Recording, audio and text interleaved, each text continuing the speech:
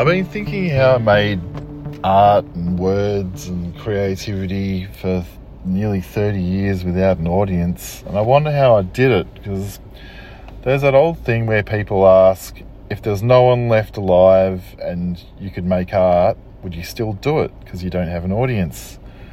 And it's always a noble thing to say, yeah, of course I would. But I think that's bullshit, because art is a form of connection. I only feel art is half complete, because the audience needs to bring its own version of your artwork to it, and it's like two jigsaw pieces that fit together perfectly, and each time that the audience will bring a different version of what they think it is to the piece. A good piece of art almost isn't didactic and doesn't force feed the exact jigsaw piece that's needed. That's why I love David Lynch films. Yeah, I really feel like art is a two-way conversation. It's a form of connection. In Eastern philosophy, they talk about how we're all the same and we're all connected, and it's the illusion of separateness. I feel you almost need an audience to create a more beautiful piece of art. Sure, a piece of art can work by itself just for you, and I've written stuff for a long time where it's just me. But for it to be able to connect, it almost becomes like a blob of mercury blobbing around and blobbing onto another piece of mercury. It becomes bigger. It becomes a big shared idea. And that's what I missed for 30 years, I guess, without really much of an audience. I made stuff here and there that sometimes would get published. Back in the 90s and the 2000s, I made a lot of zines, so they were sort of stuck together photocopied books, and that was a really beautiful way of making stuff and just chucking it out there with zero money, zero backing, no marketing, nothing. It was weird because I watched cartoonists, because I was making a lot of cartoons at the time, and they'd get plum positions in newspapers and magazines, and they'd be making a living off it. I was a little bit jealous. It was a time when if someone had something, then it wasn't available for you. But now this is a time where you can have something and someone else can have something at the same time. Back then, 20 years ago, if someone had the space in a newspaper or a magazine, then that meant there were losers, like lots and lots of losers, because they had it. So it was a weird time. But I guess it was kind of a proving process where some people had like pot plants to grow their creativity from, where I was just growing my stuff from between the concrete cracks wherever I could. And that's taught me so much over years. And while at the time it was difficult, now I'm really appreciative of that weird way I had to go around it. But I guess it made me more resilient, and just putting my stuff out there for a long time with no audience, or little to no audience. And I couldn't help it. I had to do it. Like, it was keeping me sane, as cliche as that is. It's just true. I had to keep prioritizing making this stuff over a lot of my jobs, even though I'd turn up to work and give them what appeared to be 100% of myself, when I was really just giving them 30% so I could save my energy to make stuff at night. But I was laughing and getting emotional about making all this stuff. It really felt like this. It felt like breathing. It felt like I was making the world make sense, even if I was forcing my will on it to make sense, which isn't very zen.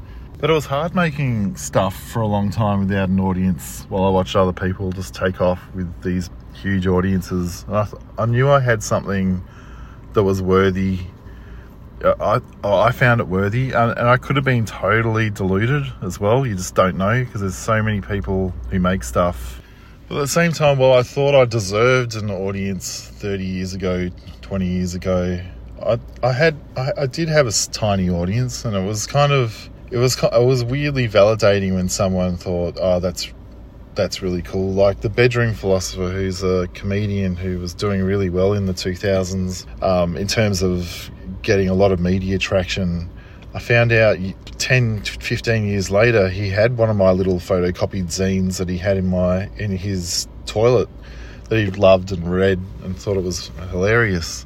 So you never know who's picking up your little handmade things. And I contacted him years later asking him if he'd like to write a blurb for one of my first books of poetry. And that's how I found out he had my thing from 20 years ago. I didn't know that. That's the weird magic of non-social media, that sort of organic weird shit that you made without a computer, without an internet, without websites and social media. In a way, I was just flying blind for 30 years, and the only weird or any kind of feedback I got was biased, from my brother. Oh no, actually, he'd tell me if something was shit.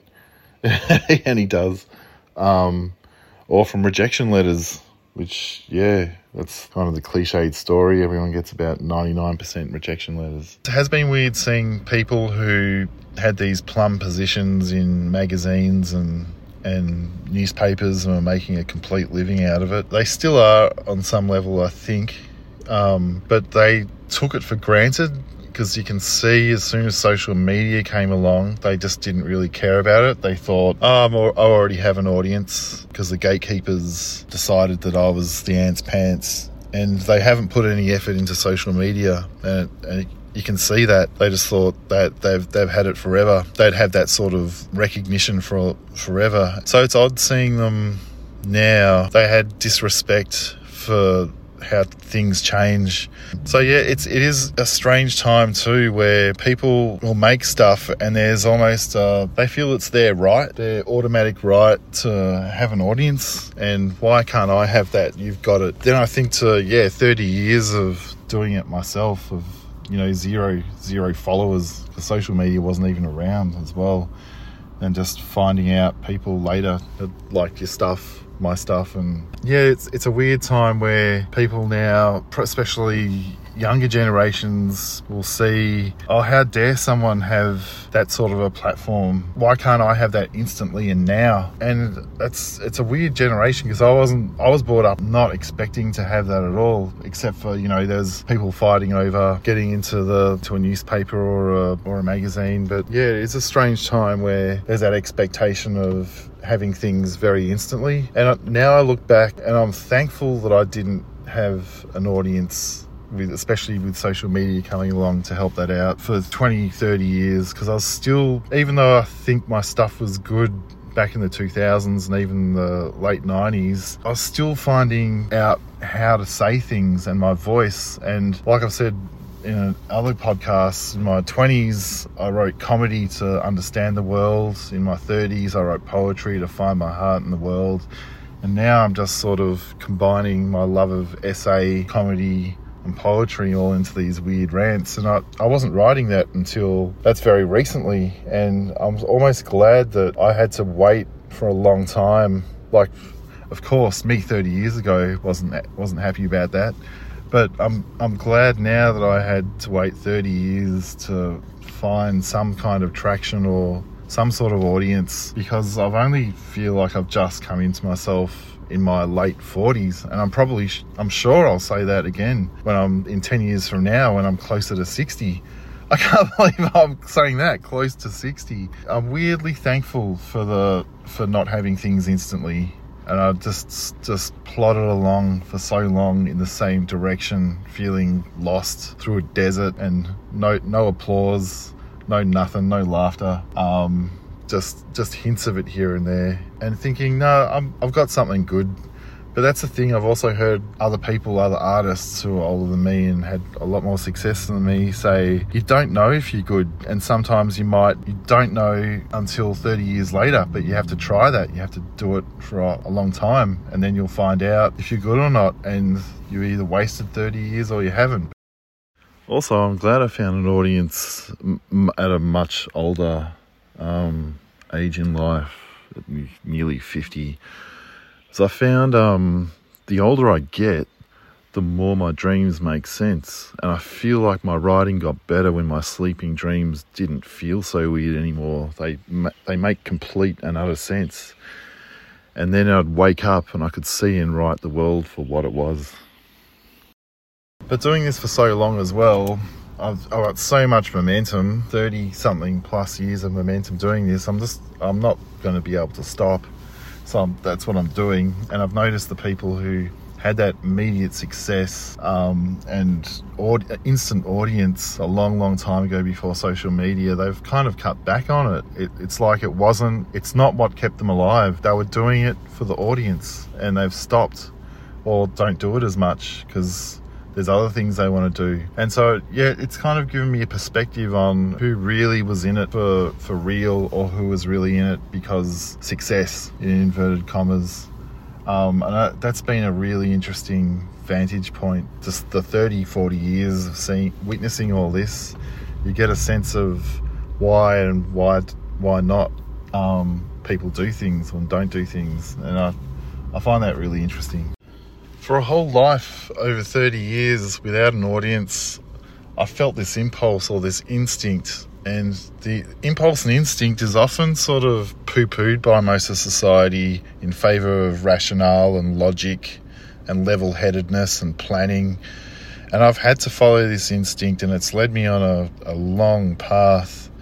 And it's not necessarily better or worse, but I'm glad that I did. It's so funny how you hear it in people saying, I had to run into a burning house and get that person. I don't know why I did it. It's not that I was courageous, but I had no choice. And I'm not likening to myself being courageous and running into a house burning on fire, but it feels similar, like it was a deep impulse, and with or without an audience, I had to do it. I'm glad I did. I feel sane for the first time in a long time. Like, I feel like 30 years of doing this stupidness, in inverted commas, I feel sane for it. And sorry for my scatterbrain today. I feel like I can't even form sentences. Like grammars, I'm struggling with just simple grammar. I've been driving around a lot these last 3 days, so my brain's a bit shot. Oh yeah, I should mention, I'd love it if you left a review, the star rating thing on Spotify. It all helps.